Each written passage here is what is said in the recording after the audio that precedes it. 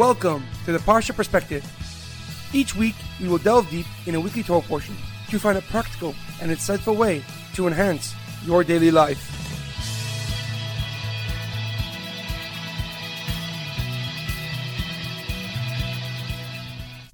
Thank you for tuning in.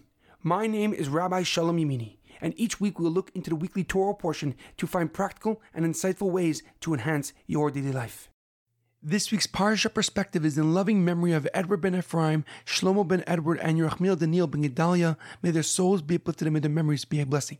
This week's Parsha Perspective is in honor of the Refuah Shalema of Rav Amita ben Shoshana, Shaul ben Brita, and Sasobat ben Batya. May they have a complete and speedy recovery.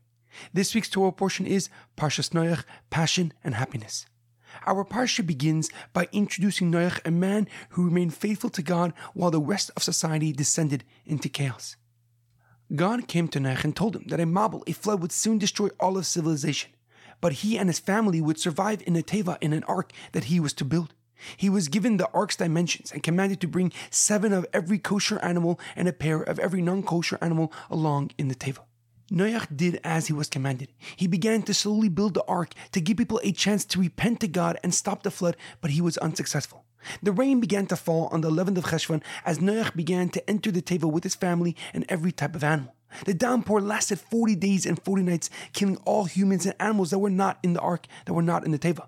The water continued to stir and boil for 150 days until God commanded it to subside.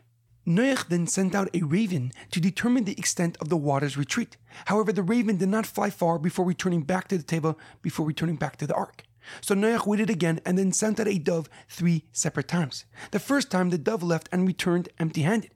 The second time it returned with an olive leaf in its beak, indicating that new growth began to sprout in the world. And the final time the dove did not return, signaling to Noach the land became dry. And on the 27th of Cheshvan, Noach and his family left the teva as God commanded him to re-inhabit the world just 1 year since entering the teva. However, a question comes to mind. The Torah tells us that Noach did all that God commanded him to do, as the pasuk writes, "Vayas Noach kechol asher tziva osai Elokim ken asa."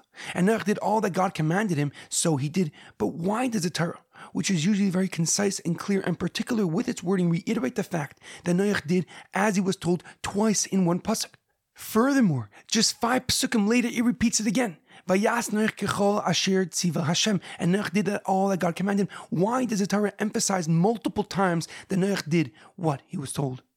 Rashi on the Torah, Rav Shlomo Yitzchaki, the leading commentary on the Torah, answers this question by looking at the context of each pasuk.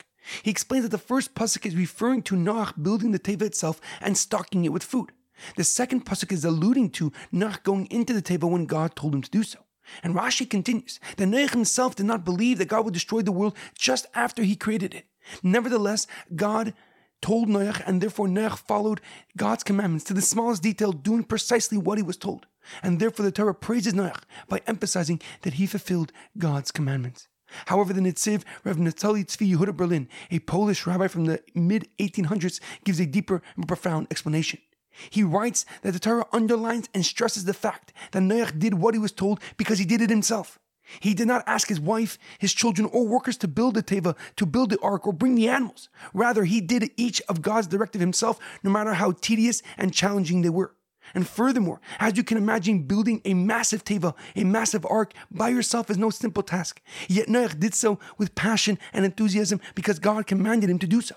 And although many challenged him during the ark's construction, they did not diminish his energy and spirit, as the pasuk writes, "Vayomer Hashem l'Noach, ba ata ukol beisecha el hateva, ki oischa re'isi tzadik lefanai b'dor hazeh." And God said to Noach, "Go into the ark with your entire household, for you alone I have found righteous before me in this generation."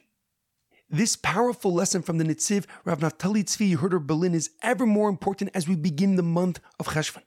For Cheshvan is a month with no holidays to uplift and inspire us to connect to God, but Cheshvan is the perfect time to put all that we have gained during Tishrei into action, to practicalize all the spirituality, holiness, and revelation of Hashem that we just received into our daily life with passion, joy, and happiness. In our daily life, it is imperative that we do even the most mundane of tasks with energy and spirit. Even though our responsibilities may feel repetitive and boring, we should strive to do them with enthusiasm and zeal. For this outlook and mentality makes even the most challenging obligations seem effortless because of our energy and spirit. But most importantly, it gives us a level of purpose and meaning in the simple things of life that no money can buy. There's an amazing quote that I once read. The secret to finding your passion is that you bring passion into everything that you do. Have a great weekend and good Shabbos.